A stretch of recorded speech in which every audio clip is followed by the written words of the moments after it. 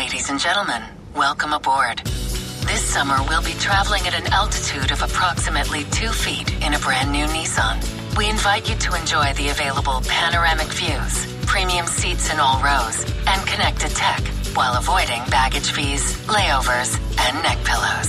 So fasten your seatbelts and enjoy non-stop routes to summer, because the best way to travel this season is in a new Nissan. And now is the best time to buy at the Nissan 4th of July sales event. Save up to $3,500 on the 2020 Nissan Rogue, or get 0% APR financing on 13 models. Nissan, innovation that excites.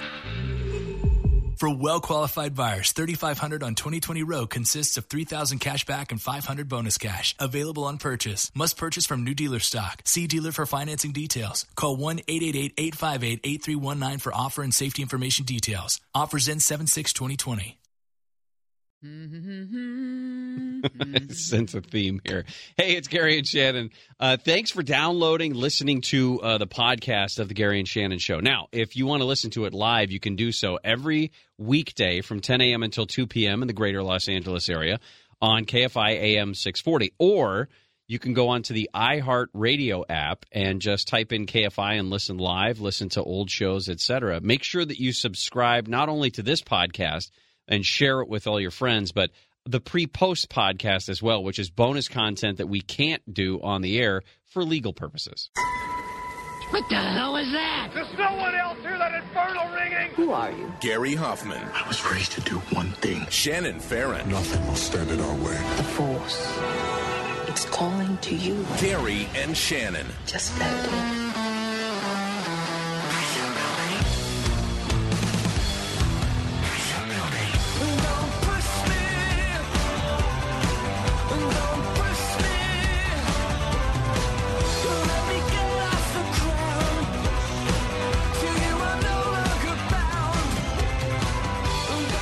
Beautiful service this morning for George H.W. Bush. You know, Alan Simpson began writing his eulogy 6 years ago. I can't wrap my head around this. You and I was thinking about this on the way in as I was listening to part of this. You and I have the luxury, I guess, if you want to look at it that way, the luxury of not having had to bury our parents. And I thought of what George W. Bush has gone through. He and his brothers and sister have gone through over the course of the last few days. Just even if you know, they knew that Dad was sick, and George W. referred to getting the phone call, hey, your dad doesn't have very much time, and if you want to talk to him, now's the time. It's when the last parent dies. Yeah. I think you go through something major when both your parents are gone. And we watched them do that in a very public way. I mean, not that we're, seeing their movements every day, but the fact that they're up there, the fact that George W. Bush gave, 8 or 10 minutes or whatever it was in terms of talking about his father's life, not just as a president, but also as a father and as a family man and a funny guy and a loving husband.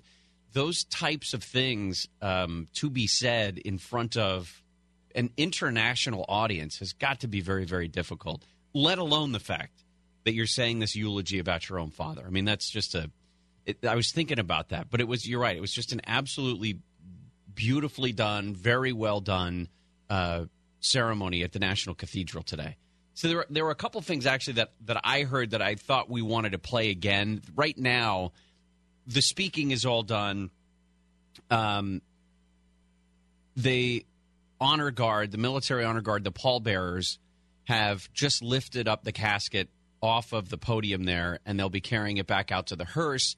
Eventually, the body will be making its way back to Texas for burial at College Station at the George H.W. Bush Presidential Library. So you heard most of the George W. Bush eulogy just a few minutes ago when Handel played it. But former Senator Alan Simpson also spoke before George W., and he said, yes, he began writing this eulogy 6 years ago when the former president was in the ICU back in 2012, hospitalized for weeks. It looks like he was not going to survive that bout with fever, bronchitis. And the longtime chief of staff, Gene Becker, got in touch with Simpson, told him the family wanted him to eulogize Bush when the time came. So he sat down to write this eulogy, and he said, you cry while you're preparing it, so you won't cry while you're giving it. Yeah, and he didn't, but, man, you could tell he sure could have. But he often said, when the really tough choices come, it's the country, not me. It's not about Democrats or Republicans. It's for our country that I fought for. And he was a man of such great humility. Those who travel the high road of humility in Washington, D.C. are not bothered by heavy traffic. And he had a very serious flaw, known by all close to it. He loved a good joke. The richer, the better. And he'd throw his head back and give that great laugh, but he never, ever could remember a punchline. And I mean never. So the punchline for George Herbert Walker Bush is this. You would have wanted him on your side. He never lost his sense of humor. Humor is the universal solvent against the abrasive elements of life. That's what humor is. He never hated anyone. He knew what his mother and my mother always knew. Hatred corrodes the container it's carried in. Some just great lines from the former senator there, who was a longtime friend, and like you said, was asked a long time ago to write the eulogy or a eulogy for what we would see in this ceremony today. They had a friendship that began in 1962. In one of those, as the Washington Post writes it up, in one of those only in Washington ways, Simpson's father was elected to the Senate from Wyoming, and he took over the office of a retiring Connecticut Senator, Prescott Bush, the father, right? Then, when Alan Simpson's father retired after one term, he sold his house to George H.W. Bush, who had just been elected to Congress from Texas. That's great. I wanted to play for you a couple things. We'll take this break relatively early. There's two things. I wanted to play for you the last couple of minutes of George W. Bush's eulogy, which was beautiful. And then the one that I thought sort of slipped under the radar today was John Meacham, a biographer, a longtime biographer, an author, wrote a bunch of books about presidents and their biographies. His description of George H.W. Bush and his role in the world, I thought, was pretty poetic. One of my favorite parts of George W.'s eulogy is when he said that his father always said, you want to live as young as you can, as long as you can, and then talked about how he was jumping out of airplanes when he was 90 years old, and the Secret Service couldn't catch up with him when he'd take his boat out on the Atlantic, the Fidelity. And this was just a handful of years ago. All right, Gary and Shannon will continue in just a moment. I want you forever, even when we're not together. Scars on my body so I can take you wherever. Like, I want you forever, Gary and Shannon not together. Watching the pallbearers carry the casket, the flag-draped casket of former President George H.W. Bush. They're going to put it in the back of the hearse and take it away from the National Cathedral after this morning's funeral service for the former president. The family, the Bush family, led by George W., standing out just on the steps of the National Cathedral, watching the body of their father being put into the hearse. There were a couple of things we wanted to play for you before we move on from this story today. One of them was part of the eulogy from an historian and biographer, a guy named John Meacham, who wrote a book about a bunch of presidents, but including George H.W. Bush. And we'll start from his story about the president when he was 20 years old, having been shot down over Japan. And we pick it up right when he's talking about the plane is damaged. He knows the plane is going to go down. Yet he kept the plane in its 35-degree dive, dropped his bombs, and then roared off out to sea, telling his crewmates to hit the silk. Following protocol, Lieutenant Bush turned the plane so they could bail out. Only then did Bush parachute from the cockpit. The wind propelled him backward, and he gashed his head on the tail of the plane as he flew through the sky. He plunged deep into the ocean, bobbed to the surface, and flopped onto a tiny raft.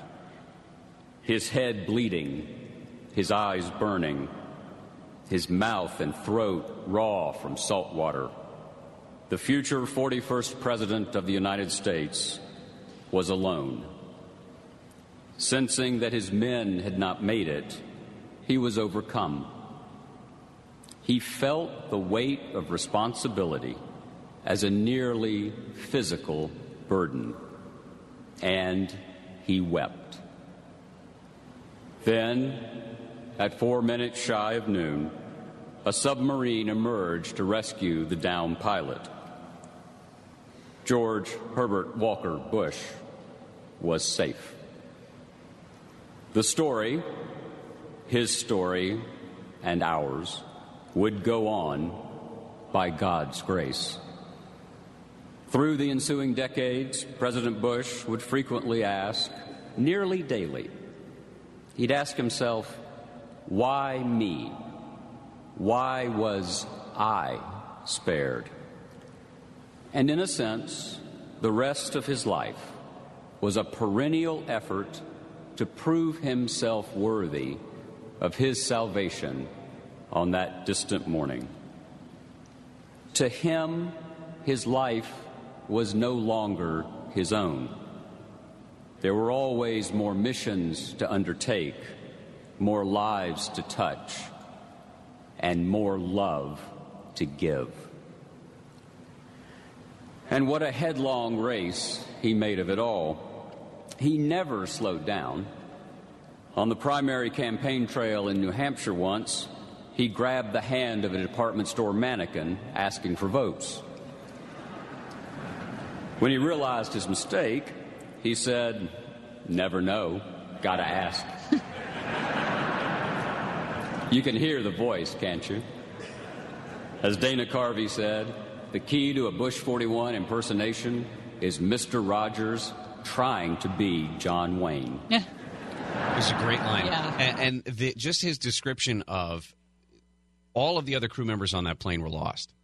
And George H.W. Bush, from that day forward, whether he talked about it or not, whether he acknowledged it on a daily basis or not, would ask himself why he was the one who was spared after that plane was shot down. And the idea that the reason he got into public service, the reason he was the man that he was as a debt to the guys that he lost that day. It was all about volunteerism and his 1,000 points of light. Meacham put that alongside Abraham Lincoln's call to honor the better angels of our nature when it comes to the rhetoric in our country's history. And Meacham called those lines companion verses in America's national hymn.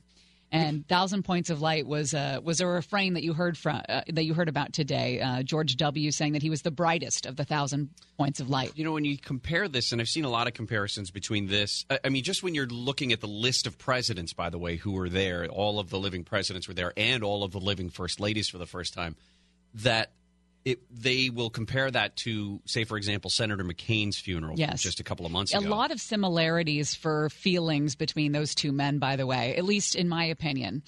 Two guys that were able to overcome politics, cross the aisle, do it with dignity, have character, not get dirty about it. Yeah. And the one thing I would say that was different was in the John McCain funeral, the family took opportunity to go after people. I mean, they were clear. When Meghan McCain got up and spoke, it was clear she was targeting her comments. Yeah, but she's Trump. Also a talk radio host. True. She's got an agenda. I know that sounds terrible, but she also made a lot of headlines for that. But and they left politics completely out of it. But it was definitely that. It was definitely a John McCain flavor to it. There was definitely that maverick attitude sort of to this, and this was a much more gentle thing. The last thing to play for you from this, we'll talk more about it through the course of the day, but the last thing to play for you is just the last couple of minutes from George W. Bush, the final eulogy of the day, and what he had to say about his father. When the history books are written, they will say that George H.W. Bush was a great president of the United States, a diplomat of unmatched skill, a commander-in-chief of formidable accomplishment, and a gentleman who executed the duties of his office with dignity and honor. In his inaugural address, the 41st President of the United States said this: "We cannot hope only to leave our children a bigger car, a bigger bank account. We must hope to give them a sense of what it means to be a loyal friend, a loving parent, a citizen who leaves his home, his neighborhood, and town better than he found it. What do we want the men and women who work with us to say when we are no longer there? That we were more driven to succeed than anyone around us, or that we stopped to ask if a sick child had gotten better and stayed a moment there to trade a word of friendship? Well, Dad, we're going to remember you for exactly that and much more. And we're going to miss you. Your decency, sincerity, and kind soul will stay with us forever. So through our tears, let us know the blessings of knowing and loving you, a great and noble man, the best father a son or daughter could have. And in our grief, let us smile knowing that Dad is hugging Robin and holding Mom's hand again." That was the end of about a 8-9 minute eulogy It was from George W. Perfection from start to finish. You forget what a great orator George W. was. Yeah, it doesn't have to be. Doesn't have to be poetic. It doesn't have to, be flowery or anything. It was a very public, private eulogy. It was the eulogy of a son, not of a president or a former president to another former president. It was like you were at the private family funeral. It was very personal. Yeah. Anyway, that was a good. It was a good way to sort of put a bow on the life of George H.W. Bush. The hearse just now leaving the National Cathedral, on its way to Joint Base Andrews, I guess it is, and then they're going to fly to Texas, make their way from Texas into College Station, Texas, aboard that train for the official burial tomorrow. Coming up next, we talked about it yesterday, the least wanted job in Hollywood. Well, it has been filled. We now know who's hosting the Oscars next year. We'll tell you all about it and What You Watchin' Wednesday when we return. Gary and Shannon will continue. We are not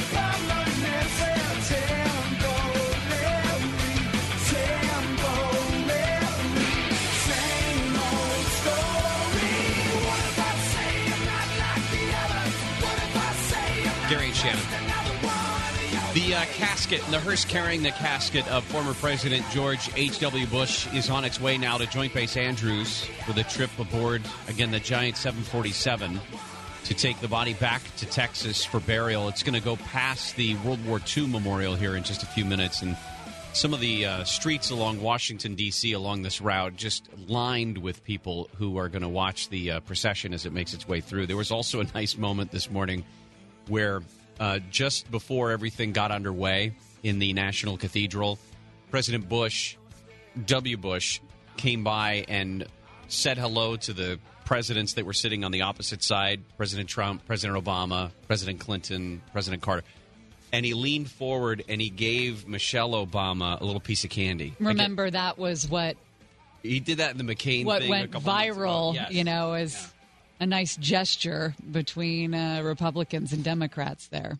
So. Hillary was placed on the far end of Donald Trump there in the first row. When Donald and Melania walked in, the Obamas reached over to shake their hands, and Bill Clinton looked over and nodded. Hillary face forward, was not even going to acknowledge their existence. But you know what? I'd rather see that than fakery. That's probably true. Yeah. Okay, so Wednesdays at 10:30, we talk all about what you watching. The following program is brought to you in living color. What you watching in there? Americans love television. They wean their kids on it. USA television much better. You've been watching too many of those live television shows. We'll get into some of the TV shows that we've been watching here in a second, but was it yesterday we were talking about this? Yesterday we're talking about nobody wanting to host the Oscars because in 2018, soon to be 2019, you've got to be so PC, you've got to be so likable across a large range. There's so many things that you can't touch. Well, why would you even want the job? Kevin Hart has signed on to host the 2019 Oscars, announced it on his Instagram feed this morning, saying, "For years, I have been asked if I would ever host the Oscars. My answer was always the same. I said it would be the opportunity of a lifetime for me as a comedian and that it will happen when it's supposed to." I love this pick. Yeah. This is great. The only person I would say that would have done better, or I should say that would rise to that level in terms of being entertaining and having their fingers sort of on the pulse of that world, would have been James Corden, or even, and I know that this was a name that we mentioned yesterday, I think Justin Timberlake would be great. Yeah, but he has not wanted to do it. Right. That's the problem. I think he's great at, he can deliver funny lines like anybody. He could obviously be the musical, he could do the musical number to go back to the old Billy Crystal days. I feel like he's almost bigger than the Oscars. I'm glad. I will tell him that when I see him. Oh, next. You guys are friends? Oh, well, I don't like to brag. So Kevin Hart tweeted his Instagram post. The Academy retweeted him with a very warm welcome. The Oscars ceremony will be held Sunday, February 24th. So he's got plenty of time to write and get ready for what will be a huge deal for a diminutive little fella. You asked about Dirty John. If I'm watching that. I listened to the whole podcast when the LA Times first put it out a year or so ago. Mm-hmm. And I'm sitting there listening to the podcast. Very well done. Very well done. But it was frustrating as hell, basically from go, as you're listening to this woman's relationship with this man progress and unfurl and on the whole bit.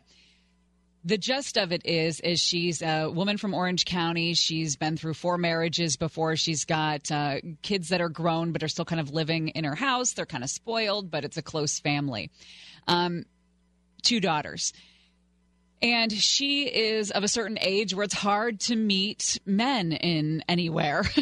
And she's going on these online dates kind of thing. And it's slim pickings out there. That much is clear. That's the truth. So when this Deborah Newell is the character's name. Right. She's played by Connie Britton. Yes, who I adore, and Tammy which Taylor. is why I signed on to watch the show after listening to the entire podcast. She is a well-to-do woman. She's got a successful interior design business, lots of money, and this guy takes advantage of that.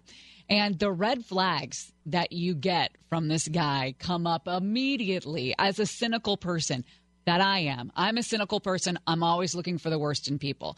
She is not that way. She is a very loving, believing, trusting person. And so listening to the podcast, I was very frustrated about what she was putting up with. And her whole family was, with the exception of her mother, her whole family is saying, "Mom, there's something wrong with this guy. This isn't right." But her relationship with her adult daughters is kind of tenuous. It's kind of rough. They're all in therapy together. They're obviously spoiled kids, and they're working through things. So she takes their issues with this guy as their own issues with her. And they're worried that he... So she discounts what it is that they're saying about her. Exactly. But anyway, it's well acted. It's playing out like the podcast did, but they're adding more little bits and pieces to it.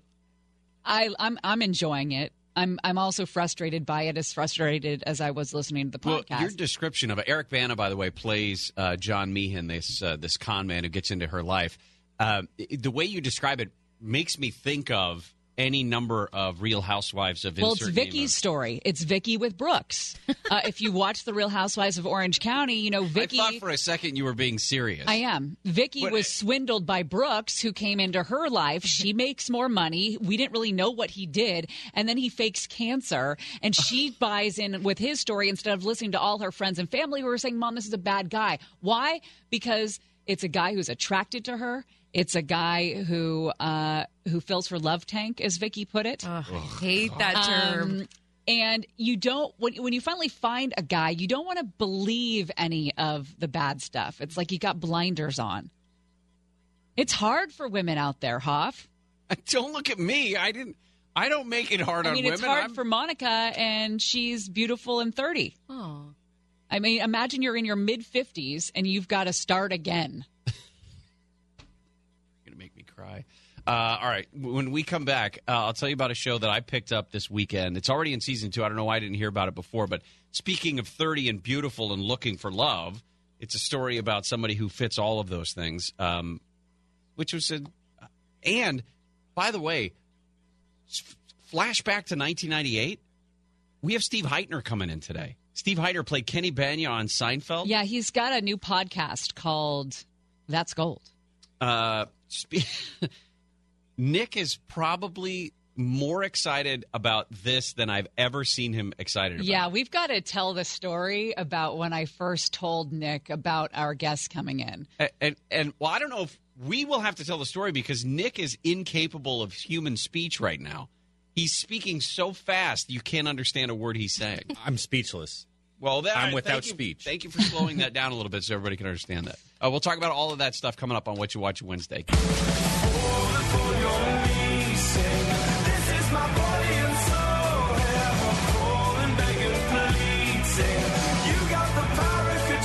Gary and Shannon. Some people got the day off today. It's considered a national day of mourning. Federal offices officially closed today for the passing of former President George H.W. Bush. The body is on its way to Joint Base Andrews once again to be put aboard the plane that's usually flown as Air Force One. The body will be taken back to Texas. And as we talked about earlier this week, put aboard a train, a very special train that was commissioned after George H.W. Bush left the presidency, painted in the same blue and white color scheme as Air Force One. And the body will be taken to College Station, Texas, where it will be laid to rest beside Barbara Bush and their daughter, Robin, who died long ago at the age of 3 because of leukemia. The president will be, I believe the official interment is tomorrow. We are talking What You Watchin' right now. Did you know that there's going to be a Frozen 2 coming out? I did see that. Okay, You finally seen I the finally first? saw the Okay. first one, yes. And, it's fine. I liked the pic. I love Kristen Bell. I think Kristen Bell is great. Nick, after we get Steve Hytner in here, let's get Kristen Bell in. Okay. We're actually working on that. And Dax Shepard, that'd be great if we could get them both. So that'd be fun. Yes, I did see that Frozen 2 is coming out. Did you see Friends has been streaming on Netflix for some time? They finally announced earlier this week that Netflix and the Warner Brothers TV would still stream Friends through 2019 on Netflix. Now, wait a minute. You think that's not a huge deal? They're making $30 million a year streaming Friends on Netflix. What has David Schwimmer done? OJ. Remember, he played Kardashian. Yeah, that was done well. That was done well. But that's it. Everybody else, it seems, has had some amount of job. David Schwimmer just gets to sit there and collect money for this. By the way, so $30 million a year up to this point.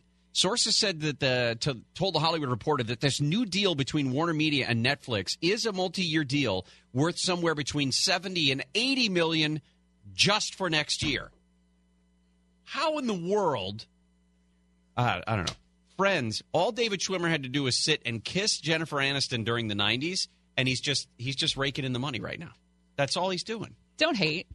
I mean, if you can arrange that, in your life, I think that you get some credit. Yeah, it's fine. The guy who runs Hulu right now, CEO Randy Freer, says within 10 years, most linear cable TV networks will be gone.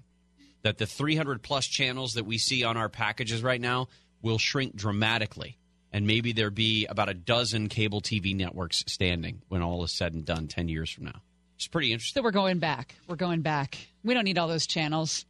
Well, we don't. We need the channels because it's so fragmented right now. But is it just that the production companies will remain and we just don't have the standing channels? I think probably. Listen, we've got a call to action for you this week. On Friday, we are having our big KFI Pastathon to benefit Katarina's Club.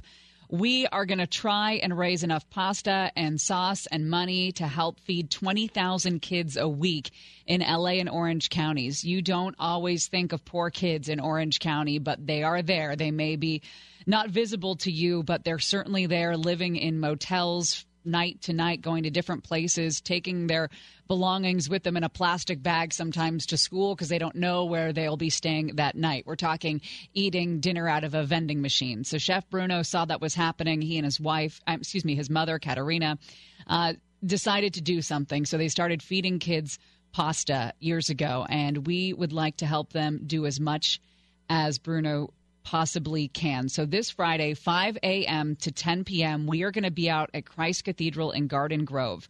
Again, accepting money donations, pasta and sauce. You all kill it every year. I always get chills every year when I see the amount of people that stop by to give whatever they can, to drop off the pasta and the sauce. It's amazing. KFI listeners are truly the best. We also have a couple of special ways that you can give, not just on the website. If you go to pastathon.com, a couple of different ways. If you can't make it out to Christ Cathedral, there are drop-off spots around Southern California. How you can go to Smart and Final and pay your $10 and give right at the check stand at every Smart and Final in California, Nevada, and Arizona. But also some auction items that we're going to be giving away that are up for auction, I should say, including number one. And I don't like to brag, but I like to brag. The highest bid right now is for our item to go watch a Dodgers game with us in the luxury suite next season. Well, we are the most fun. Clearly. I don't think that that's going out on any sort of limb. No, the money doesn't lie on that one. The second thing that we're auctioning off is a speaking part for the upcoming Gary and Shannon production of A Christmas Carol. We're going to do it live on the air a couple of weeks from now, right before Christmas, and then we'll replay it on Christmas. But you get a speaking part. Come on down to our studios, hang out with us for the show. It's not going to be a 4-hour show, by the way. The Christmas Carol thing's not going to last for 4 hours, but you definitely get a part, and it is a major speaking part, so we won't tell you what it – I guess it doesn't matter. Maybe on Friday we'll do a read-through of just that section, perhaps, just to give a little maybe not little a read teaser. through, but a tease of the whole feeling of our radio theater production that you have so masterfully crafted. It's going to be great, and it may be one of those radio theater situations that lives on forever. Would you say historic? No. Oh, I wouldn't go there. No. That's a lot. But thank you.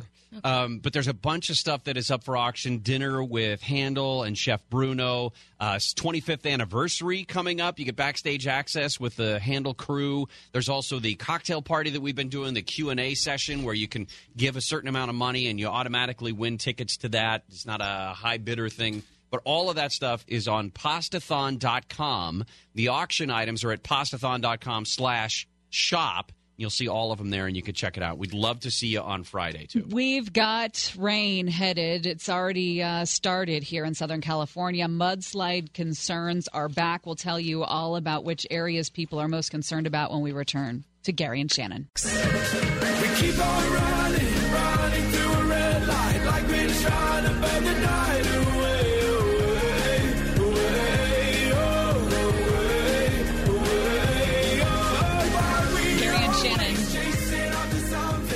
The hearse carrying former President George H.W. Bush's casket left the Washington National Cathedral following his state funeral. Right now, the U.S. Army 21-gun salute is happening at Joint Base Andrews in Maryland. Former President George W. said today during the eulogy, he told his father just before he died last week in Houston at age 94 that he's been a wonderful dad, that he loved him. He says his last words his father would ever say on earth to him were, "I love you too." It was just a beautiful ceremony that they did today at the National Cathedral, and they're going to move the body back to Texas a little bit later, getting ready to put it on the airplane once again, and then take it to Texas for final burial at the George H.W. Bush Presidential Library right next to his wife Barbara and their daughter Robin, who preceded them in death by several decades, as a matter of fact. Hey, do you hear what's going on in Wisconsin? I don't know if we mentioned it yesterday, but the governor-elect there, Democrat, he has been limited in his power by the Republican-ruled Congress there, legislative Republicans. They've taken steps to say, let's take all the weight out of the governor's seat while we've got a Democrat in there. This is the stupidest. I had this argument with someone over Thanksgiving, and it was an argument about one-party rule and whether it's a good thing or a bad thing. And I firmly believe that one-party rule will destroy a country. Whichever party it is, one-party rule will destroy a country. And there was a discussion about, I think it was like turning Texas blue or something. Listen, Texas was blue for a while. There have been some incredibly liberal lawmakers that have come out of Texas. They've had Democratic governors, et cetera.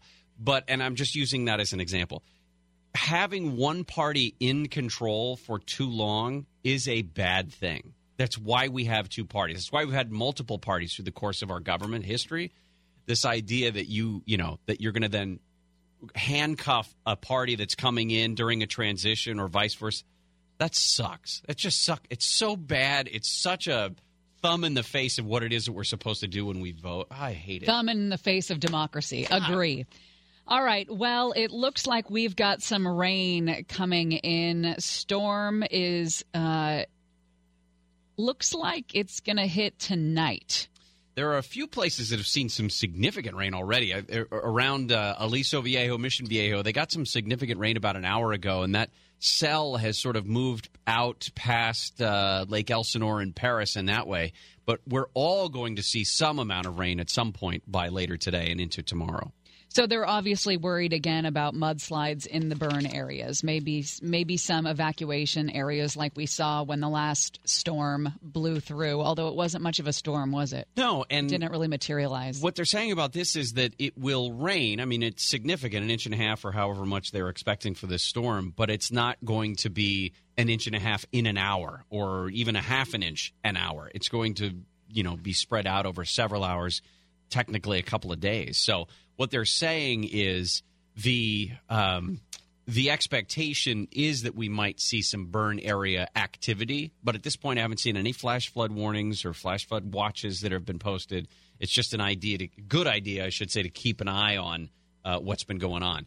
As you get farther up into Northern California, they're talking about Interstate 80 and Highway 50 out of Sacramento towards Lake Tahoe. They're going to see a lot of snow and the potential for some accidents, et cetera, the first big snow of the season. So all of that is something worth keeping our eyes on.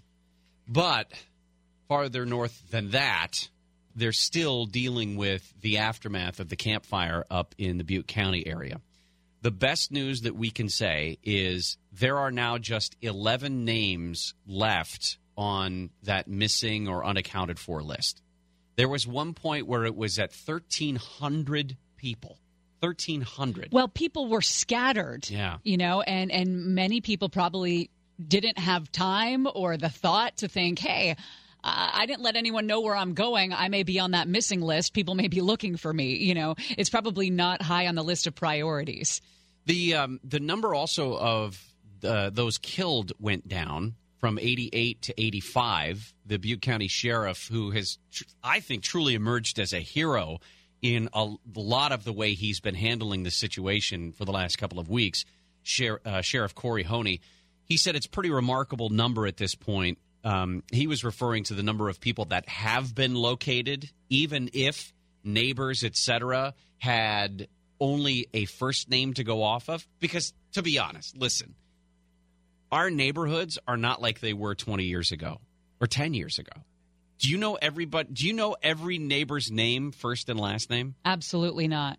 So there's a chance if there's an elderly neighbor or something like that, you don't necessarily know their last name. And that's the kind of thing that the sheriff was dealing with and the sheriff's department was dealing with was, I think Barbara was her name, but I don't know if I haven't seen her and we never saw her get out. Patrick Holden and Nancy Barnes were two people that turned up on a list. They took off from Paradise, from their home. At the same time as most of their neighbors, they said they spent 5 terrifying hours making that normally 30-minute drive to Chico. The next day, they marked themselves safe through Facebook. They told their friends, and then realizing that their home was burned to the ground, said, well, we had this vacation to Hawaii planned. We're going to go ahead and take that. And so 2 weeks after the fire, Patrick sees their names up on the list. And he says, everybody in the car club, the bridge club, the Paradise Newcomers Club knew we were okay. That sentence right there, by the way, helps you realize a little bit about Paradise. Exactly. That's a great picture of what is Paradise. Yeah, he said from his timeshare in Maui, I don't know how we got on the list. That's a nice place to land. And you'd think, it's nice to be missed, right? Yeah. Someone acknowledged the fact that you were missing and they didn't know where you were. So I think that's good. It will be interesting to see how this goes. We've talked the last couple of days about the real estate market in Chico and places like that, Chico and Gridley and Oroville and all these towns around there, and how just all of the vacant homes and apartments, et cetera, have just been sucked up as a result of this massive disaster. We haven't checked in with USC recently, but we will do that when we return. Apparently there's a fight with the USC donors. They're finally fed up with all the scandal after scandal after scandal.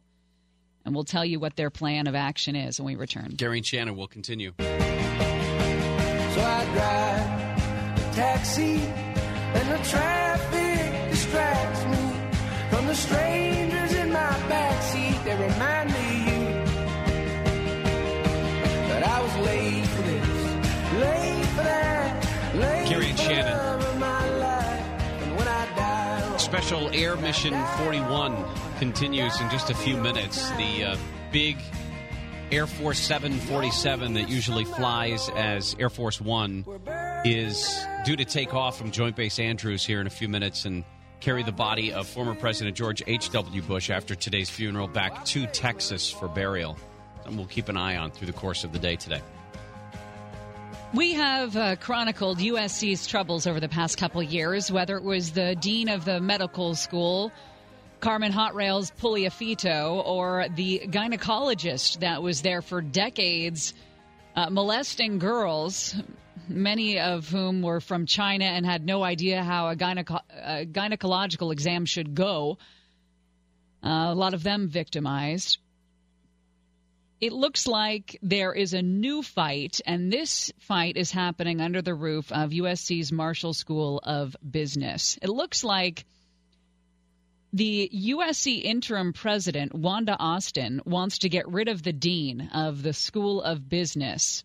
He has been there since 2007 and apparently has not been responding the way that Wanda would like to sexual harassment and discrimination claims against faculty and staff, so she wants to get rid of him. And some investors, some people who give USC a lot of money are saying, not so fast, Wanda. This is one of the disgusting parts about donors and their influence over schools like this. But USC, I kind of feel like being the school that it is, the private school that it is, has to kind of kowtow to this. And I know this is a hard place for Wanda Austin to be in as interim president. But she's got to make some decision. They have had a ridiculously bad track record ever since we started talking about Carmen Puliafito. And Max Nicky has for some reason, clung onto his position as the president of USC for, 2 years too long, perhaps. At least 2 years too long. So there's a billionaire in Pasadena by the name of Ming. He's a trustee who's donated more than $85 million. He's actually hired a litigator from Century City to advocate for Dean James Ellis before the board, before the USC board. Imagine that. Chief executive of his own investment banking firm, who's donated more than $5 million to the business school, a guy by the name of Lloyd Grief, says Dean James Ellis is not going quietly, and we're not going quietly. This decision needs to be reversed. The trustees meet next week, and the dean's status will be on the agenda. Now, when you look at the trustees and what they're going to be talking about, Rick Caruso is the chair of the board. He has told a bunch of other trustees in letters that he plans to lay out the facts behind President Austin's decision to get rid of Dean James Ellis. We don't really know much about her problem with Dean James Ellis. We know that it's about his response to sexual harassment and discrimination claims, but we don't know much more than that. These complaints are investigated on a confidential basis by the USC's Office of Equity and Diversity. And so far, Wanda Austin has declined to discuss the nature or the number of accusations. We just don't know much. Yeah. Now, this is going to be interesting because Marshall School of Business for USC, one of the most prestigious schools in the world, perhaps, when it comes to that type of education. And according to a lot of people who have been following Marshall School of Business and Dean Ellis, they say that he has made it an even more competitive program. By raising more than $500 million for the school. We heard the same thing with Carmen Pugliafito. That's exactly where I was getting at, is that you can be a complete dirtbag. I don't know anything about James Ellis, but I'm just paint this picture. You can be a complete dirtbag, a giant apple. You can be worried more about the billion-dollar donors than you are about the students that you're supposed to be caring We hear for. the same thing in college football, right? That these coaches, Urban Meyers of the world, are such apples, but yet they're great recruiters. They bring in the best players, so we look the other way, right? Listen to me here for a minute. Maybe it's about the brand of your school. Maybe it's about The Ohio State University and its football program, right? Maybe it's about Alabama and that football program. Maybe it's not so much about these specific guys. Hey, USC, maybe it's about your brand as USC and the Marshall School of Business and less about Dean Ellis. You know what I mean? I don't know if these schools are giving themselves enough credit. They think it's all because of Carmen Pugliafito and the way he's able to wine and dine and hot rail the hell out of investors. Maybe it's your brand that stands on its own 2 feet. Maybe you don't need these guys. Yeah, and it's an interesting mind game, perhaps, or exercise at least, to go through and say, if I'm a donor, if I had $1 billion and I wanted to donate $10 million to USC, am I doing it because of James Ellis?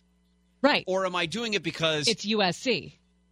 Yeah, and there is something to be said. Yes, there are men and women out there who clearly know how to grease the skids when it comes to massive donors like this. They know how to play the game. They know the words to say. They know how to make these people feel important so that they'll write the checks with a lot of zeros and a lot of commas in it. But at the same time, can't Wanda Austin, as the interim president at USC, say, we're not going to stand for even the appearance of impropriety anymore. We've got to get rid of Dean Ellis because of the things that have been going on in the Marshall School of Business. And again, like you said, we don't know exactly what she's working with yet. Hopefully we'll find more once she explains it to the Board of Trustees. I wonder how much of this is about Dean James Ellis and how much of it is about this interim president, Wanda Austin, coming and everyone laying their genitals out on the table, saying, I'm in charge now. And the donor's saying, who do you think you are coming in and being in charge? You know, Max and I, we always had this agreement. He'd do whatever we told him to do. And she's coming in as an outsider saying, no, there's a new sheriff in town, and they don't like it because they're the ones paying all the money to the school. James Ellis doesn't even know about hot rails. How could I expect to get any hot rails in here? Where are the hot rails? All right, coming up next, the Democrats sweeping into office in California have a lot of shopping that they want to do. Who's the adult in that room? Gavin Newsom. That should be a warning sign. Yeah. Reminder, day after tomorrow, we're going to be live at Christ Cathedral in Garden Grove for our annual Pastathon. We'd love it if you would come on out. We're going to be broadcasting live from 5 in the morning all the way through 10 o'clock at night, accepting donations, pasta, sauce, money. If you can't make it, make sure you check it out, pastathon.com, for all the information on how you can donate in other ways as well. Gary and Shannon will continue.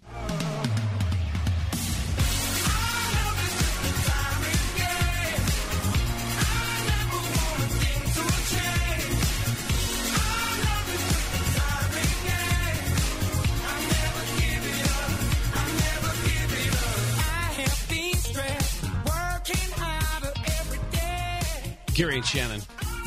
It's Wednesday, December 5th. A little bit later in the show, in the 1 o'clock hour, Steve Hytner, actor Steve Hytner, is going to join us. He was the guy who played Kenny Banya, Jerry's friend on Seinfeld. Well, would we say they were friends? Fellow comedian, perhaps? Jerry thought he was a hack, right? Yes. Right, Nick? Right. Yeah, he thought he was a hack. Steve Hytner's got a new podcast called That's Gold. And I've been on the podcast a handful of times to talk about football. And it's kind of lost on me because I never really watched Seinfeld. Like, I watched it a couple times. And when I told Nick that we were going to have him in studio to talk about his Festivus contest on Instagram, Yes. Nick was a big fan of Seinfeld. In fact, I said, "You ever a fan of Seinfeld, Nick?" And he got a devilish grin on his face, and he took his backwards baseball cap and turned it around, and it was a Seinfeld hat. True story. It was one of the best moments. And the thing is, I feel like Nick has had that hat. How long you had that hat, Nick? I've had this hat for probably 2 months now. Okay. No, longer than that. No, I got this not that long ago, actually. I think he literally just wears it every day Well, for those 2 months. Yes, he has worn it every day for those, waiting for the day that someone would say something like, "Hey, Nick, you ever watch that Seinfeld show?" And then he just slowly turns it around. "Oh, you mean this Seinfeld show?" It was brilliant. It was perfect. Brilliant theater. It was. It would have gone well on Seinfeld. It would have. It was a very Seinfeld moment. I can't wait to tell him that story. It's going to be great. Yeah. Okie dokie. Okie dokie?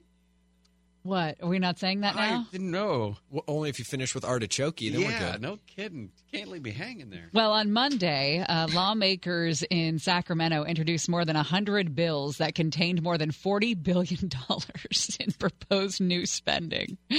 Let's see. Expanding Medi-Cal eligibility to adults living in the country illegally. Why not? What about fixing my roads?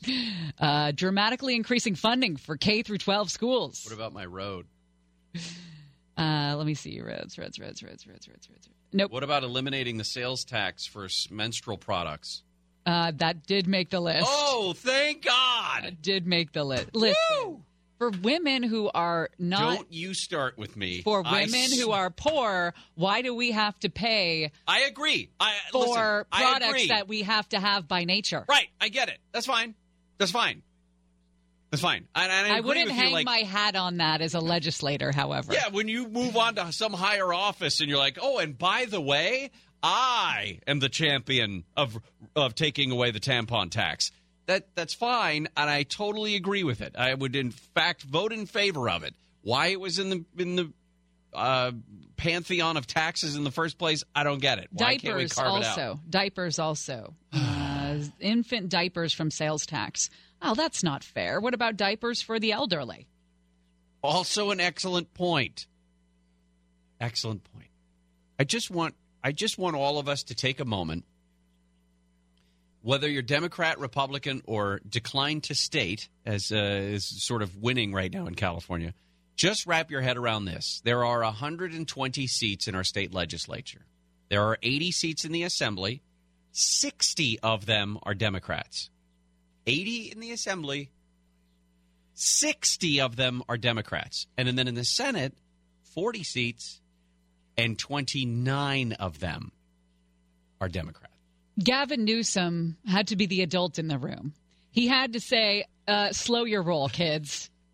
He said, all of this will be whittled down and we will live within our means. We're not going to deviate from being fiscally prudent. I like Gavin Newsom for those two sentences. Words I've never spoken before. He says, even if you want to provide universal preschool, which he wants to do, he said you can't achieve that right now in the immediate term. That's going to take years to build out. And how do you, when you think about this, the Legislative Analyst's Office says we could see a state surplus of $14.8 billion next year. Yes, but you cannot. Yeah, great news, but we all have learned from the past in California, you can't spend willy-nilly just because you have a surplus one year. It's just like you've learned in your own house.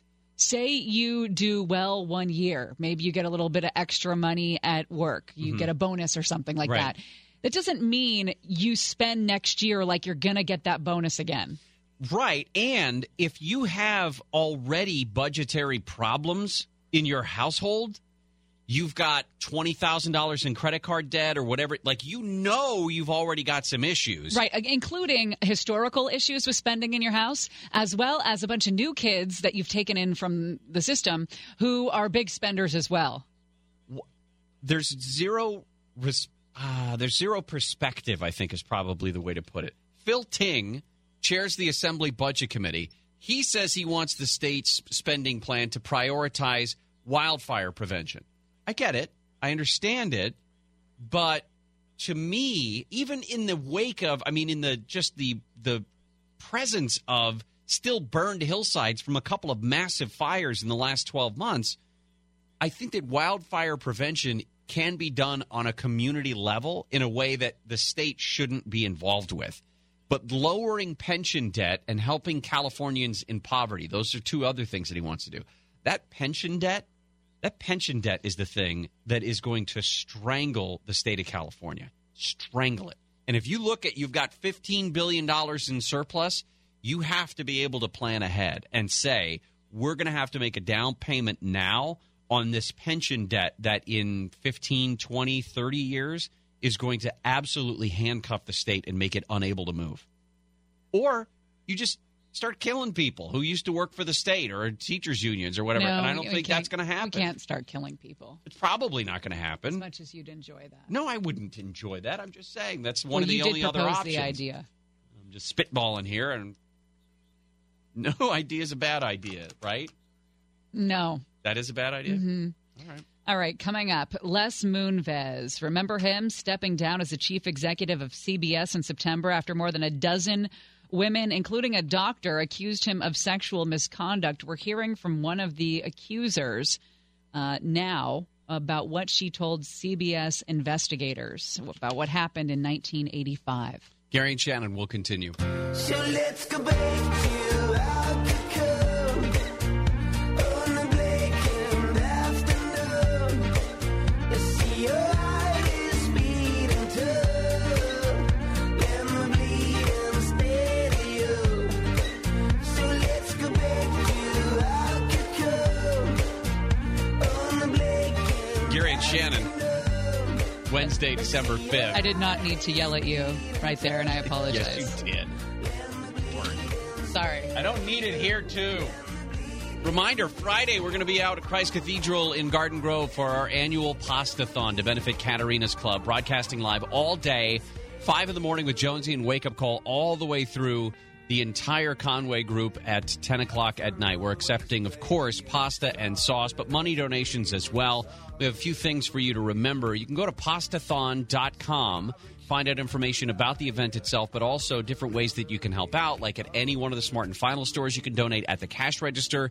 You can drop off pasta and sauce donations at any one of dozens of drop-off locations around Southern California. Again, pastathon.com, but also the auction items that are up are pretty fantastic. You could bid on a 2-night stay at the Delano Hotel in Las Vegas, a case of wine from State 31 Wines. We have a couple of things, including the Dodger game that we will host you at the luxury suite sometime next season. And then there's also a speaking part that is up for the Gary and Shannon A Christmas Carol, the live radio theater. We're going to go back to the old days of KFI and do live radio theater coming up on Friday the 21st. We do our version of A Christmas Carol coming up. But you get a speaking part in that, depending on whether or not you win that auction. Well, Les Moonves stepped down at CBS because a dozen women accused him of sexual misconduct. One of the women is a woman by the name of June Kimmel, who recounted her experience with Les Moonves to company lawyers, where she talked about her traumatic encounter with him in 1985. I've read through this thing, and this is a weird thing to me. This isn't the straight up, like, he stuck his tongue down my throat and I punched him and said, "What are you doing?" and never saw him again. There's a second chapter to her version of the story that was a little weird to me. She said she had done a lot of work on the project at the time, and she was very excited. She did her pitch, and it was really the best she'd ever done. He said, "We're going to make this movie." He went over and he hugged her. She says, "I thought he was being genuine. He held me super close and proceeded to stick his tongue down my throat. It was revolting. He didn't even kiss me, just the tongue down the throat." Why are you making that face? That's gross. Yeah, I know. She says, "I knew this happened to actresses, the old casting couch, but I never expected that to happen in the capacity of pitching a movie. I said, 'What are you doing?' He said, 'I got a little carried away. That was so amazing. You're so amazing. He acted a bit contrite, she says. He didn't treat me like a laughing apple, we'll say. Okay. He acted a little deferential to my remarks, so I recovered pretty quickly. Because he was nice, I didn't storm out. Now, he said, I'll call you. We're going to make this movie. So I was not initially devastated. I was just hoping he was going to effing make my movie so I could forget that it happened. But I thought, did I do anything wrong? Did I lead him on? And that is the question that happens with every woman that has an uncomfortable encounter. This is obviously more than uncomfortable. He stick his tongue down her throat. But, was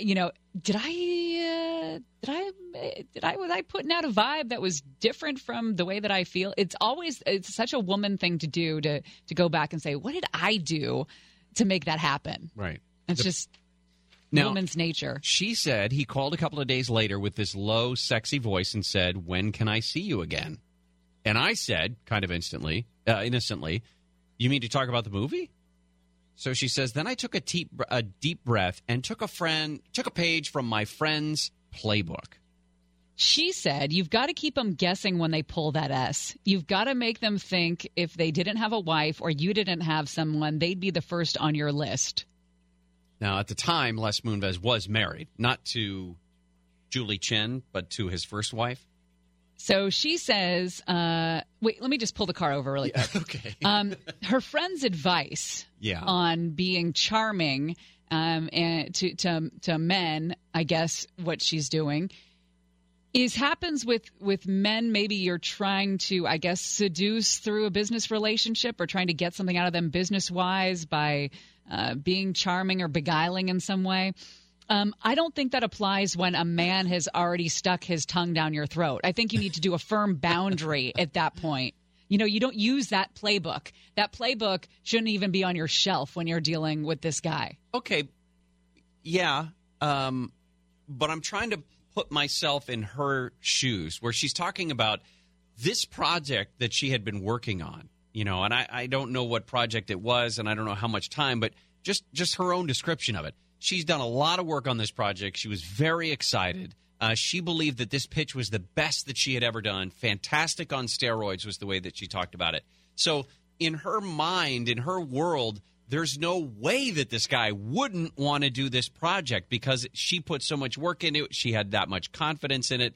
To be just completely derailed by his activity or his attitude towards it has got to go beyond just the crushing, did I do anything wrong? Did I do something that led this guy on? But it's got to be this is my life's work. Yeah. And this a-hole can't even look past his own zipper to figure out that this was a good project. Right. She says to him, you're a very sexy guy. Okay. She says, I wasn't good at it, but I gave it my level best. She says, and he was sexy and handsome. I wasn't lying. She said, if there weren't pictures of your beautiful wife all over your office, and I'm very vulnerable, and I can't, I hope you're still going to do the movie. He kept me on the phone a little longer, she says, and then he said, oh, someone's here. And she never heard from him again. Now, again, this is originally what happened back in 1985. And she said, I didn't think about it once a year, honestly, until the whole Me Too thing happened. But I saw him once at Cipriani, and it activated anger I didn't know I had. I told my friend my whole life might have been different had he been a mensch, had he been a good guy. So at some point, someone called her and said, there's a dispute. Would you mind speaking to someone at CBS? And what's interesting is when the investigation begins into her allegations against Les Moonves, she said that there was a lot of question about whether or not it had actually happened.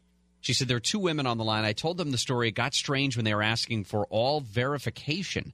My sister wasn't good enough for them. I asked a friend, and she said, I remember every detail. But that wasn't good enough either. I was annoyed at the pushiness. What did they think?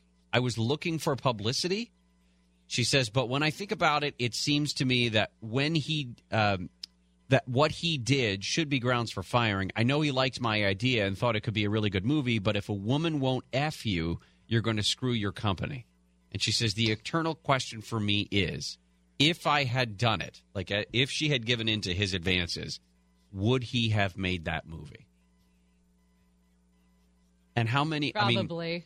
And hers is one of, literally hundreds of stories that we've heard like that in the last year and a half about people who have gone, women specifically, who have gone to Hollywood with either great talent or a great idea, only to have it shot down by some guy who couldn't get in their pants. Sad. Yep.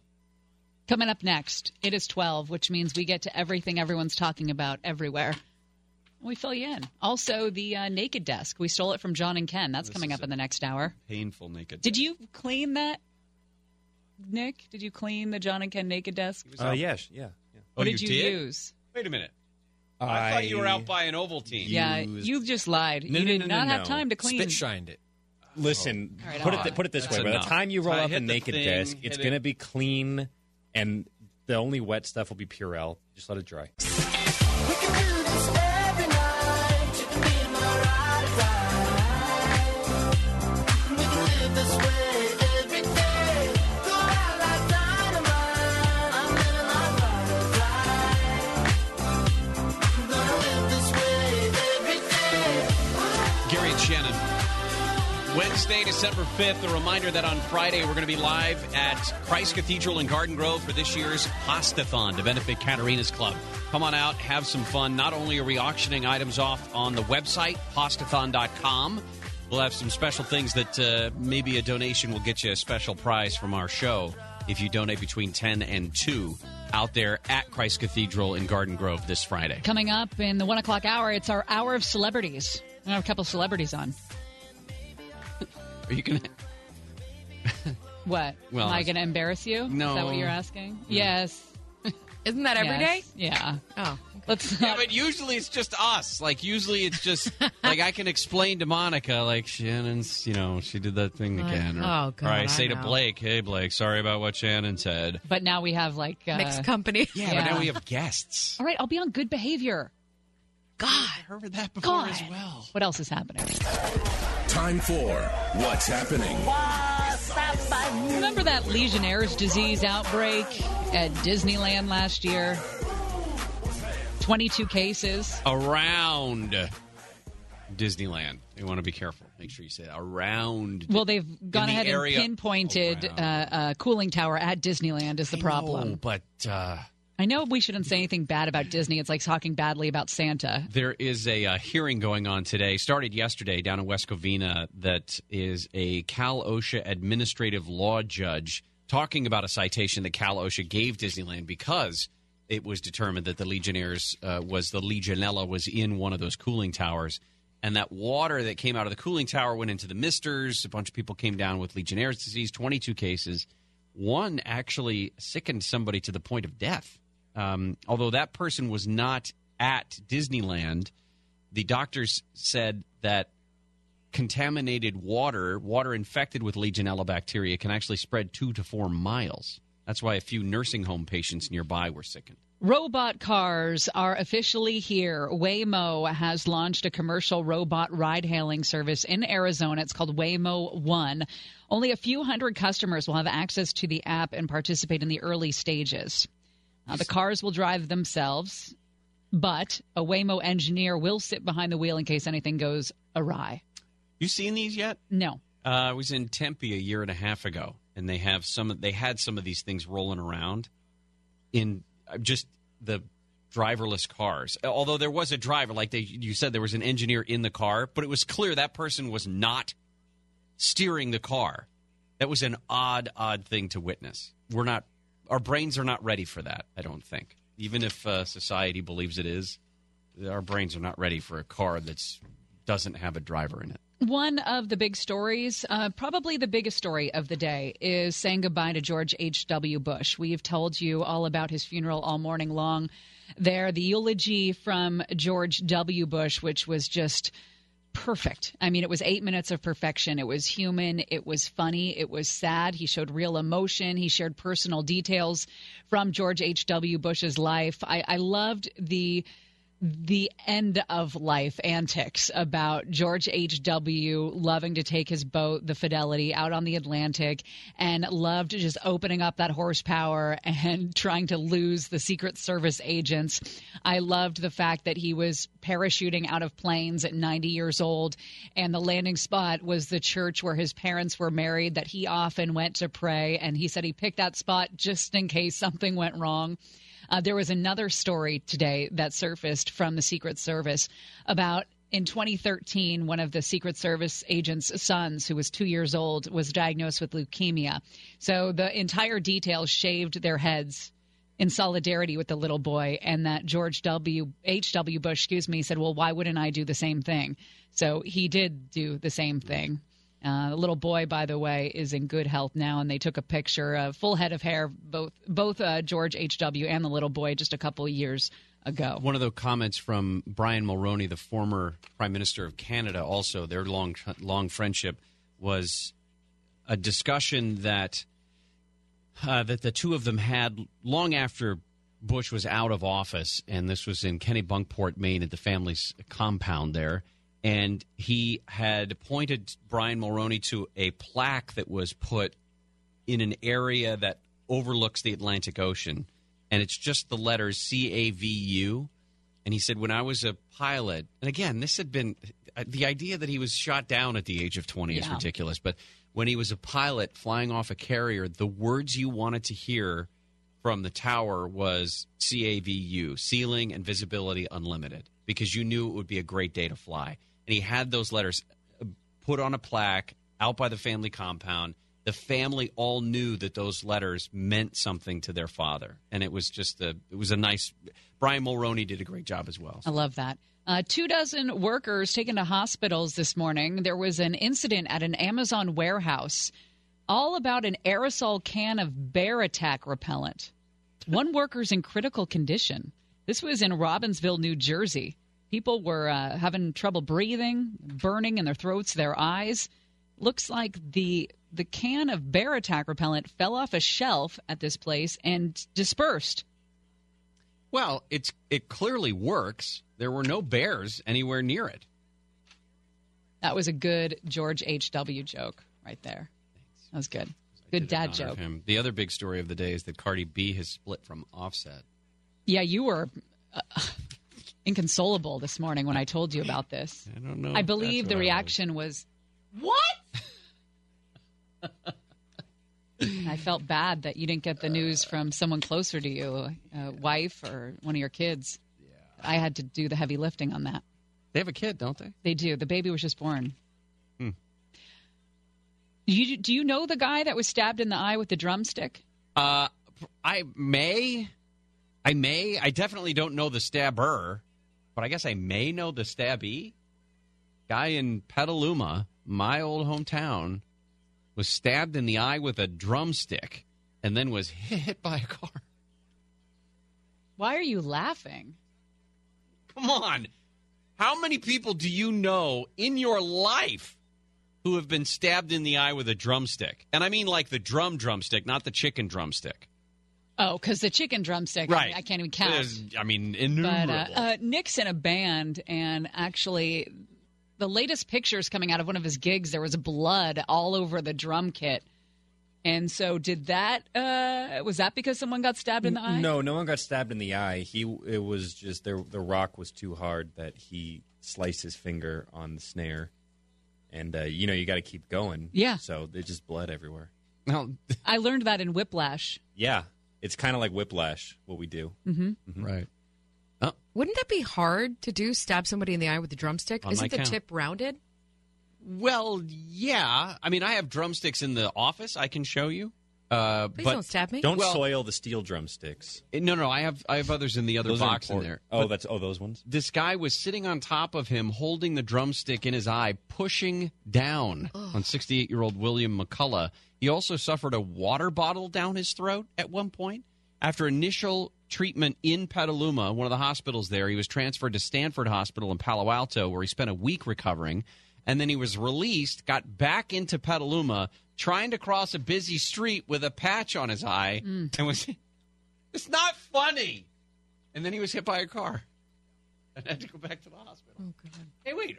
Aren't you the guy who had a drumstick in his eye? All right. I don't want to do this next segment. I don't want to do it. We took John and Ken's naked test for the next segment because we had Nick, a couple what is that? of genital You said you wiped it off. stories. That's from the drumstick incident. To report to you. We'll do that when we return. Gary and Shannon, KFI AM 640. Monica, what's up? This is such a quality program. Isn't it? Yeah. Real salt of the earth. I don't understand why you're so cold, yeah. Whoa, yeah. Whoa, yeah. I don't understand why you're so cold. Gary and Shannon. Former President George H.W. Bush has left Washington for the last time. Flag-draped casket carried in a motorcade to Joint Base Andrews outside Washington following a state funeral there at Washington National Cathedral. When we get into Swamp Watch at the bottom of the hour, Karen Travers from ABC is going to join us. We're going to talk more about the service today, beautiful service at the National Cathedral there in Washington with a couple of fantastic eulogies, not only from George W. Bush and from Senator Alan Simpson, but also John Meacham, an historian, wrote a biography of George H.W. Bush and the former Prime Minister from Canada, Brian Mulroney. Also in Wisconsin, crazy times there at the state legislature, which is controlled by Republicans. They approved sweeping changes this morning that weaken the governor's ability to make rules that enact laws. They're pissed off that the incoming governor is a Democrat, so they're trying to weaken him as much as possible. We've been watching the rain, of course, as well, and one of the areas that's being hardest hit today as the storm is starting to move through is the Inland Empire. A road that goes across Box Springs Mountain Reserve Park north of Moreno Valley had to be shut down because of rain that went through that area. The Riverside County Department of Transportation closed it about 10:30. They were looking at the conditions and figured that it's not safe for people to be on that route, so again, they closed looks like Box Springs Mountain Road as it goes through the Mountain Reserve Park in that area. I'm not putting my hands on it. You're not? I'm not going to rest my arms on it. I'm just going to leave it over there, and you can do with it what you want. Well, this is unfortunate. This is an assault in a place called Taylorsville, Utah. Would you go ahead and do me a favor and look up what there is to do in Taylorsville, Utah? Absolutely. Because I feel like there's stuff to do that's better than this. The assault occurred August 30th. Police say a man held another man at gunpoint, bound him to a chair, and then told him he could choose between death in the desert or having a nail hammered through his genitals. Again, this is the either-or chance. Death in the desert or having a nail hammered through your genitals. The desert's looking pretty good at this point.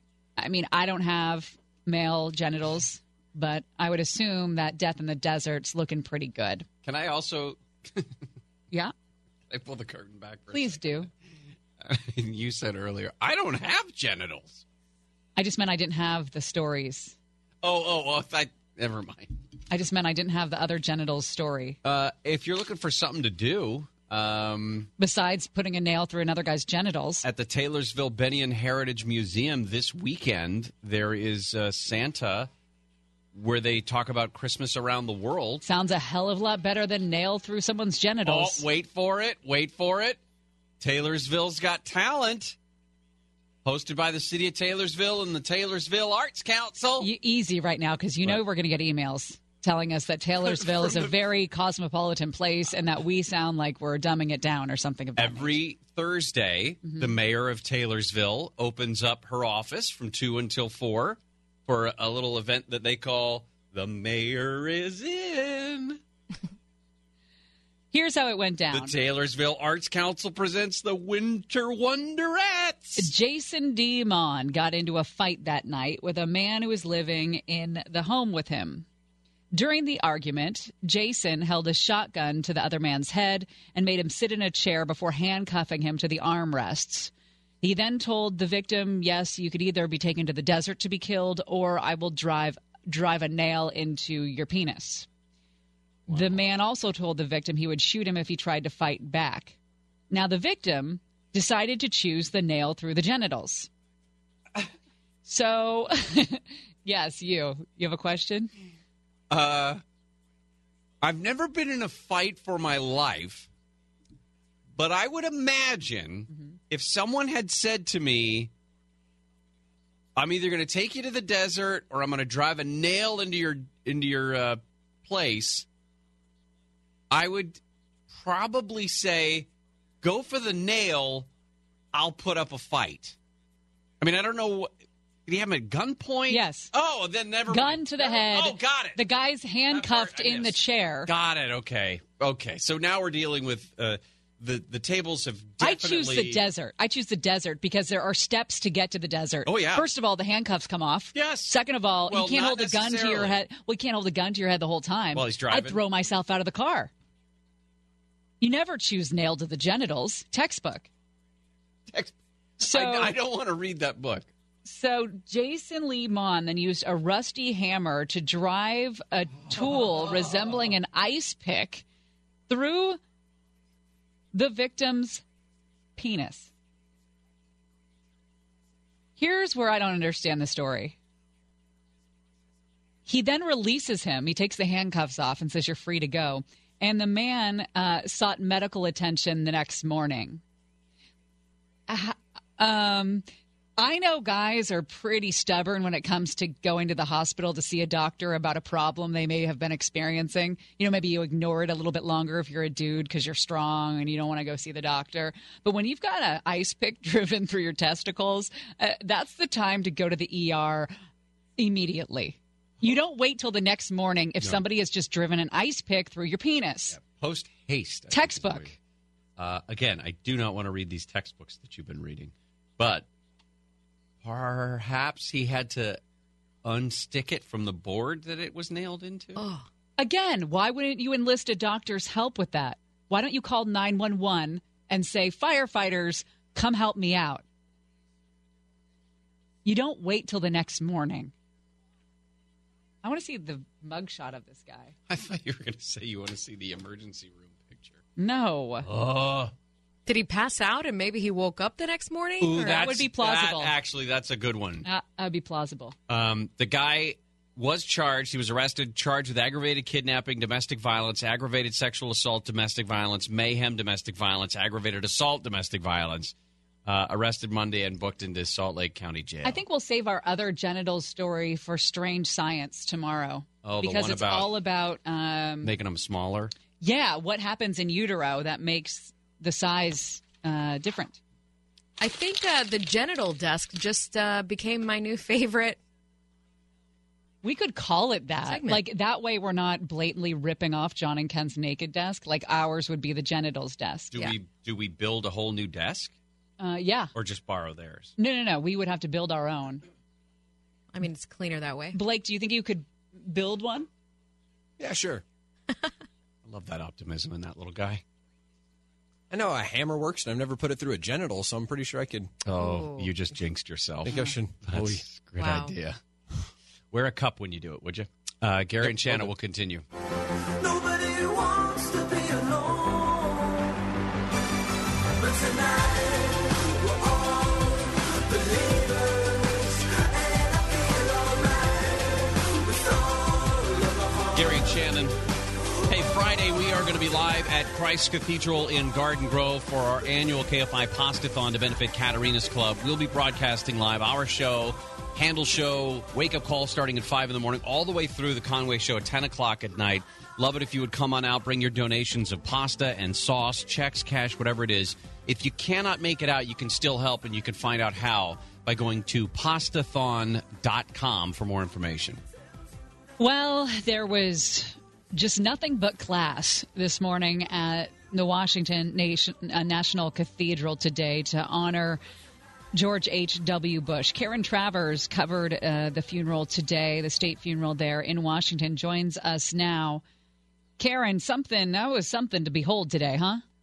Oh, it really was. It was, it was emotional. It was sentimental. It was almost of a different era, but it was also humorous. I mean, there was a big theme from all of the eulogists was George H.W. Bush's sense of humor and how much he loved a good joke. And there was little moments sprinkled throughout the speeches. Certainly broke up what was a very emotional event for the family, for the former cabinet members and longtime staffers that worked for the former president, and the invited guests of several hundred people. Well, you mentioned the guests there. What we saw when watching it on television, of course, was the line of living presidents from President Trump all the way through President Carter, and then the Bush family on the other side of the aisle. But there, who else was there? Foreign dignitaries, some of the other names of people who were there.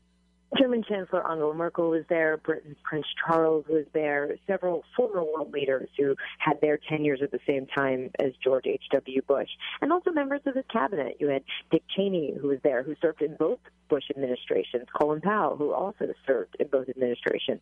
Members of the Supreme Court were there. Current and former members of Congress from both parties. And there were even members of the White House press corps that covered the Bush 41 administration who were invited as guests. Of course, our own Ann Compton and Sam Donaldson were there, and said it was just quite a moment to be with so many people from a long ago era and reflecting on how much Washington has changed. Yeah, you just think about the experience in that room and the number of huge national moments that these people have been a part of in our nation's history. Former Senator Alan Simpson was one of the people who remembered George H.W. today. Of course, a Republican from Wyoming, 3 terms in the Senate there, was on the short list for VP when Bush was looking over candidates in 88. He talked about humor, and he talked about the former president's love of jokes and things like that. He said he started writing the eulogy a handful of years ago when the former president was in the hospital. And he got up and said, I'm only going to speak for 10 minutes. That's what he told me I could do. And he wasn't being funny. He was being very serious. He said, just 10 minutes. And even George W. Bush referenced Alan Simpson, saying that his father placed great value on a good joke, and that's why he asked his good friend to speak. And Alan Simpson's eulogy certainly had the crowd laughing, wiping tears, but those were tears of happiness. And he noted H.W.'s sense of humor. He had this great laugh, but he said he could never remember the punchline when he was telling a joke. That was the best, and that came right after the other line that was just an absolute jaw dropper about if you try to take the high road of humility in Washington D.C., there's not a lot of traffic. That was a great line. I don't know if that's one he uses all the time. I had not heard it before, but it's certainly one that stuck with a lot of us who were there. So that's a really good way of putting it in this town. I thought something that was that George W. Bush said in his eulogy sort of harkened back to what we found out in the first eulogy of the day from John Meacham, the historian and biographer. And what George W. said was, Dad didn't really talk about his service too much, his time in the service. But John Meacham definitely outlined the importance of, having been a 20-year-old pilot shot down after a bombing run over Japan, and how that inalterably changed the course of his life. And in so many ways. I mean, it drove him into a life of service. It helped shape his values and the commitment to public service and how much good can be done through that. But I thought the way George W. put it, too, was that this is a person who escaped death twice at a young age. He described the staph infection his dad had in his teenage years that put him close to death, and then the rest of the incident that you mentioned of being shot down while he was a naval aviator. And he said that that's what drove his dad to basically squeeze every moment out of life. That's why he did things so quickly. He operated at full throttle or sleep, and that was it. Everything was go, go, go. But because he valued how precious life was. And he said, but he was also somebody that wasn't ever too busy to stop and share his love of life with the people around him. One of my favorite things was George W.'s eulogy, which just seems so personal in a very public arena. It was very personal. And the anecdote about James Baker, who was H.W.'s Secretary of State and then Chief of Staff, who smuggled into George H.W.'s hospital room a steak and a bottle of vodka because the two went well together. I thought that was a really sweet moment. And you know what I loved about that, too, was that this is a former president giving a eulogy for his father, a former president, which had never happened before in this type of circumstance. And it wasn't about his dad's legacy in politics. It wasn't about his dad's list of accomplishments as president, statesman, and all of those years in public service. He was talking about him as a dad. And, of course, he did reference that, he believes he'll be remembered as a great president, one who served with dignity and honor. But otherwise, this is something that so many people can relate to. A son talking about his father, talking about him being a grandfather and a good husband, and everything just felt so personal. And I covered the Bush 43 administration, and one thing about George W. is that he wears his emotions on his face. I mean, you could always tell when he was cranky with the press or if he was anxious or whatever he was feeling. And to see him break down like that at the end was just so striking, because we've seen him be emotional, but he always had tried to contain it. He scrunches up his mouth or bites on the side of his cheek. And at the end of that, he just let go. And that was really, really a powerful moment. Yeah. Karen, thanks for your perspective. We appreciate it. Thank you. Karen Travers there reporting for KFI and ABC on the funeral ceremony today, to call it that, for former President George H.W. Bush. You mentioned this while we were listening to George W. Bush in the office before we started the show, and it was a reminder of what a great speaker he is. Just, yes, if nothing else, just in sheer communication. He was just good at getting his message across, whether it was flowery or elegant, probably not very often for him, but he was good at getting his message across. Yep. So I thought that was a great observation. All right. When we come back, we're going to talk more about Washington, D.C., specifically one of the issues that's going on with Robert Mueller. And finally, that court document that was filed yesterday, the sentencing recommendation for former National Security Advisor Michael Flynn, and what this means going forward. Gary and Shannon, KFI AM 640. Take my hand in the middle of a crisis. Pull me close, show me, baby, where the light is. I was scared of a ride I couldn't silence, but you made me feel good. I like it. Gary and Shannon. Hey, coming up in the 1 o'clock hour, a couple of guests are actually going to be coming in. Steve Hytner, remember him as Kenny Banya from Seinfeld. He's going to be in studio. We're going to be talking about his new podcast and some cool stuff. Also, the father of NFL quarterback Andrew Luck, Oliver Luck. I can't wait to talk to him about a variety of things. Well, Oliver, he's running XFL, right, and that's like what he's allegedly coming to talk to us about. And the bravery with which his son has fought the Civil War. Absolutely. That Twitter account is incredible. Yeah. And it blew everyone's mind when it was truly authored by Andrew Luck. But if you know Andrew Luck, you know how smart he is and how much into history he is. So it shouldn't be a surprise. Well, we continue with Swamp Watch. Bob Mueller says former National Security Advisor Michael Flynn cooperated with them so much that they say they don't want to recommend any jail time for him. Aaron Kontursky is covering this for us and joins us now. Aaron, what do you know? We know that Michael Flynn has given substantial assistance to the special counsel, and it's been so helpful that the special counsel recommended no jail time, no prison time for Michael Flynn when he's sentenced later this month. The full extent of his cooperation was not made clear. In fact, the document, the sentencing memorandum, was heavily redacted. But it did reveal that Flynn has been giving the special counsel's office a window into the Trump transition team and those members that were talking to Russian government officials. Could you refresh our recollection on what Michael Flynn was hooked up for, what the charges were, what the accusations were? He lied about his contacts with then Russian Ambassador Sergei Kislyak during his time on the Trump transition and perhaps beyond. And he was the first Trump transition official that was able to give the special counsel an understanding about the interactions between those Trump transition officials and senior government officials from Russia. And while the document did not name names, it does raise questions about who these people are, who were the Trump transition officials that were talking to the Russians, why were they talking, what was the substance of those conversations. That gets straight at the heart of the matter for Robert Mueller. At this point, we've seen a lot of people involved, and I guess to put it in a sort of a cartoonish sense, we've seen a lot of smoke, but there has been no smoking gun in terms of collusion yet in the 2016 election. President Trump says that's because there isn't any or wasn't any, and so that may yet turn out to be the case. But clearly the special counsel was focused on conversations that were had by senior members of the Trump transition that were in touch with members of the Russian government. We know that that list of names includes Tom Barrack, who was in charge of the inauguration, and includes Jared Kushner, the president's son-in-law. It includes Rick Gates, who was then a top advisor to Paul Manafort, and it includes Michael Flynn. And Flynn apparently has been singing like a canary.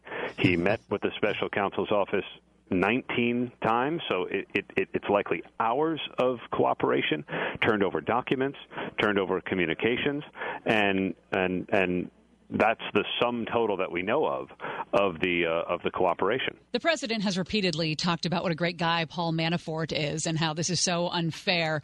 He's also talked about his former attorney Michael Cohen and how he's a dirtbag. Where does he come down on Flynn? I'm trying to remember what his. No, Flynn, he said, has been treated unfairly. He said that he had to be fired because he lied to Mike Pence, but the president has always seemed to have been sympathetic to Flynn, but we know that he has never been kind to those who flip and cooperate, whereas he reserves his Twitter praise for those who seem to resist the special counsel.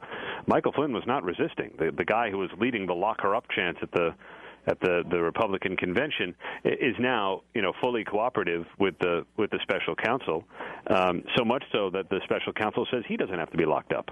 Another big court document comes out, I believe, Friday when Bob Mueller's team outlines what they say Paul Manafort was lying to them about. That's highly anticipated, right?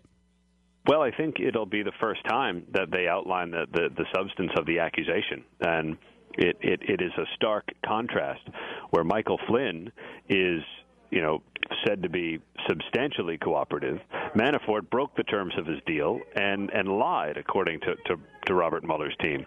We should also learn on Friday where the government comes down on Michael Cohen and whether they think he needs to be serving any time for the crimes to which he's pleaded guilty. Aaron, thank you. Appreciate it.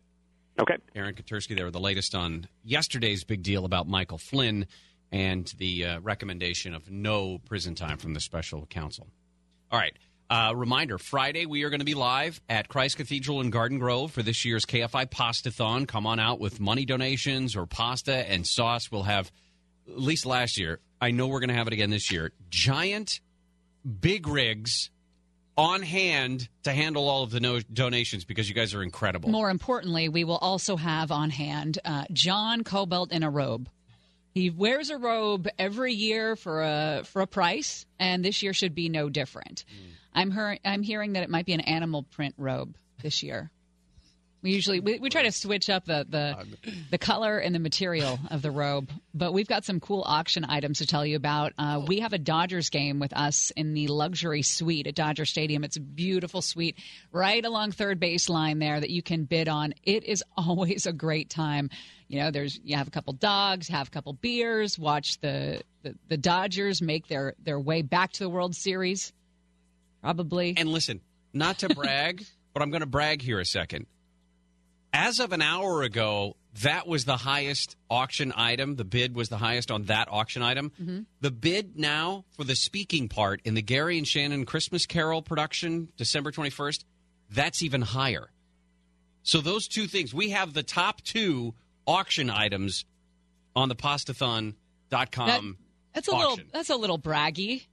That's a little braggy. You guys did a good job of promoting it last hour. Thank you, Monica. You're welcome. You deserve a little brag. Sure. I mean, we are the better time. Clearly. So there's that. Yeah. You can check it all out. Pastathon.com. Not only information about what's going on Friday, but a way for you to donate if you can't make it out there. The pasta and sauce donation drop-off locations if you can't make it out there. And how it is that you can go to a Smart & Final store, any Smart & Final store, California, Arizona, Nevada, and ask the cashier about that $10 donation. So all of that, pastathon.com. But in all honesty, we'd love to see you out there on Friday. All right, coming up next, Seinfeld star Steve Hytner joins us, all about his new podcast and a Festivus contest. We'll tell you all about it when we return to Gary and Shannon. Oh, we stacks on the playback. I do it all again. Oh.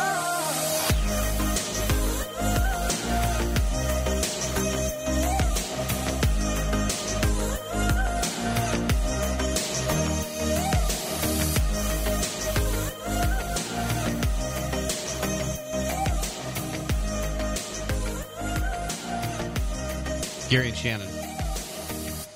I like it when we have visitors. It's nice to get distracted every once in a while. We spent a good section of the first part of our show today talking about the funeral ceremony today for former President George H.W. Bush. It was fitting. It was classy. Beautiful. It was perfect. So well done. And the I guess, benefit that the family had knowing that he was not in great health and they all had opportunities to say goodbye. And Barbara Bush, one of the granddaughters, said that one of the last things that he said to her was how beautiful she looked that day.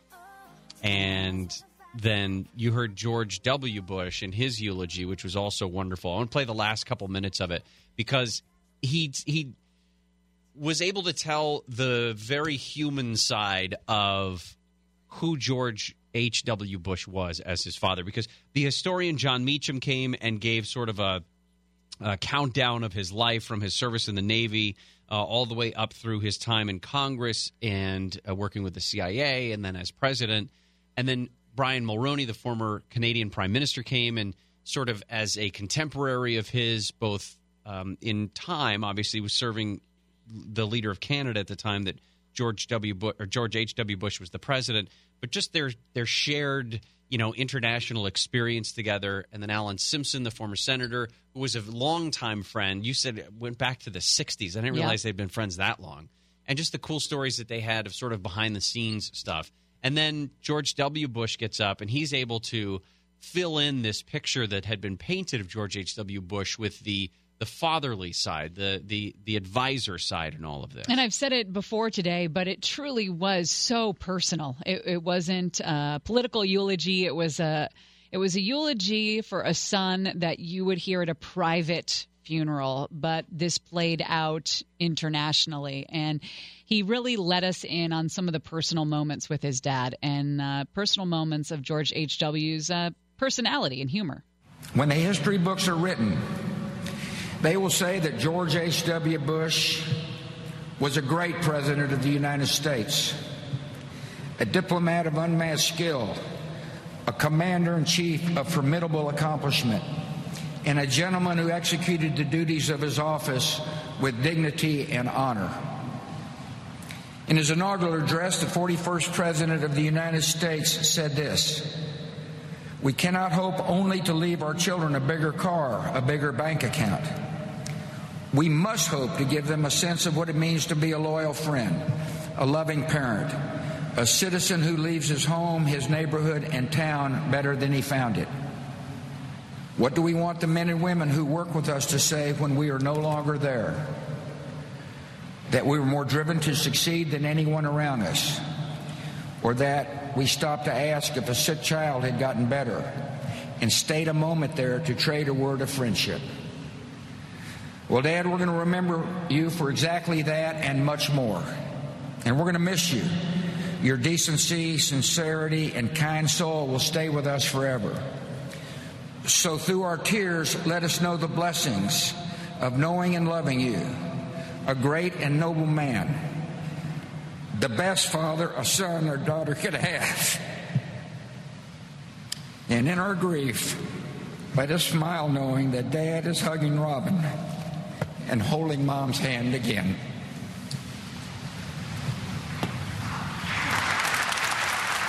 Just great. And then the family following the casket out of the National Cathedral as the casket was placed into the hearse by the members of the Military Honor Guard, the pallbearers that carried the casket, and then again making an appearance at Joint Base Andrews when they get onto the airplane. That's usually Air Force One. In this case, it's Special Air Mission 41 to take the body back to Texas. The casket will there lie in repose at a church in Houston overnight, and then tomorrow is the official burial. It'll be transferred to College Station, Texas, and the George H.W. Bush Library. When you think about this, even in comparison, I think, and there were a lot of similarities between this and the funeral that we saw just a couple of months ago for John McCain, but this one was, to me, I had sort of a softer tone to it, I guess. And part of that, I think, is just the personality of the men involved. John McCain honored for a lot of the same things that George H.W. Bush was in terms of his qualities as a father, and like you were talking earlier, his qualities even as a politician to reach across the aisle and unapologetically make deals with the other side, that this one was had an angle to it that I think was a little bit softer than the one with John McCain. But just because they're just different people. So I loved all the anecdotes about him parachuting out of a plane at 90 years old to the church that his parents were wed in, that he would go and pray in just in case something didn't work out. He could land there unsuccessfully. Down to the first flight that we heard about today, when he was 20 years old and shot down, and just the character he showed at such a young age, waiting for the other people to get out before he deployed. And it seemed like a life filled with character and integrity from start to finish. Yeah, and he was conscious of it. He was conscious of all of that and the importance of service to his country and to the guys that he left behind, the crew that ended up dying after his plane was shot down. So we'll pay attention tomorrow when the actual funeral is there in College Station, Texas. But for the most part, today was the big day in terms of the national memorial, the national remembrance for the president. All right, coming back, John and Ken coming up next. Reminder, Pastathon on Friday. Find the information at pastathon.com. Keep those bids coming. We'll see you tomorrow. Stay dry, everybody. Ladies and gentlemen, welcome aboard. This summer, we'll be traveling at an altitude of approximately 2 feet in a brand new Nissan. We invite you to enjoy the available panoramic views, premium seats in all rows, and connected tech, while avoiding baggage fees, layovers, and neck pillows. So fasten your seatbelts and enjoy non-stop routes to summer, because the best way to travel this season is in a new Nissan. And now is the best time to buy at the Nissan 4th of July sales event. Save up to $3,500 on the 2020 Nissan Rogue, or get 0% APR financing on 13 models. Nissan, innovation that excites. For well-qualified buyers, $3,500 on 2020 Rogue consists of $3,000 cash back and $500 bonus cash. Available on purchase. Must purchase from new dealer stock. See dealer for financing details. Call 1-888-858-8319 for offer and safety information details. Offers end 7/6/2020.